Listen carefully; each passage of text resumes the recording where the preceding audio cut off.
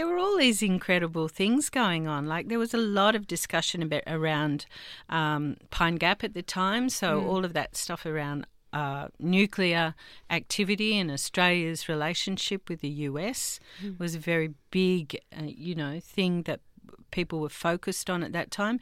Industrial relations was also a sort of point of focus because these were the early years of the Hawke government. And so there was a lot of discussion around things like the Accord and consensus politics and what that actually meant.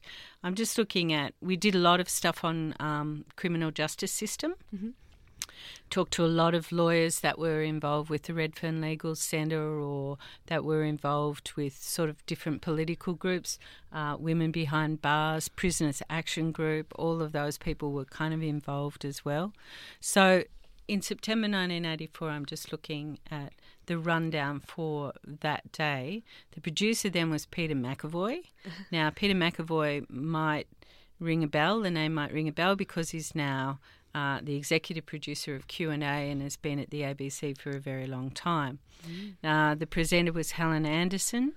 There was an interview with John Pearson from the Marrickville Legal Centre on disturbances at the Minda Remand Centre, focusing on inadequate facilities for children in custody in New South Wales. Professor Jock Collins, who was a regular on the program and at one point was a member of the collective, who's done a lot of work on immigration, still continues to do a lot of work on immigration, was talking about the immigration debate. There was a film review, My First Wife, which I think is an Australian film.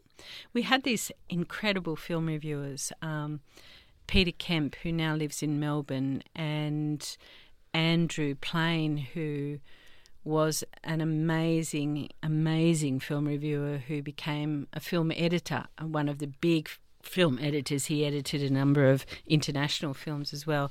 Sadly died a few years ago, but he was I think one of the great film reviewers, and he started on Razor's Edge. Interview with Nixon Apple on the metalworkers industry plan for the revitalisation of Australian manufacturing.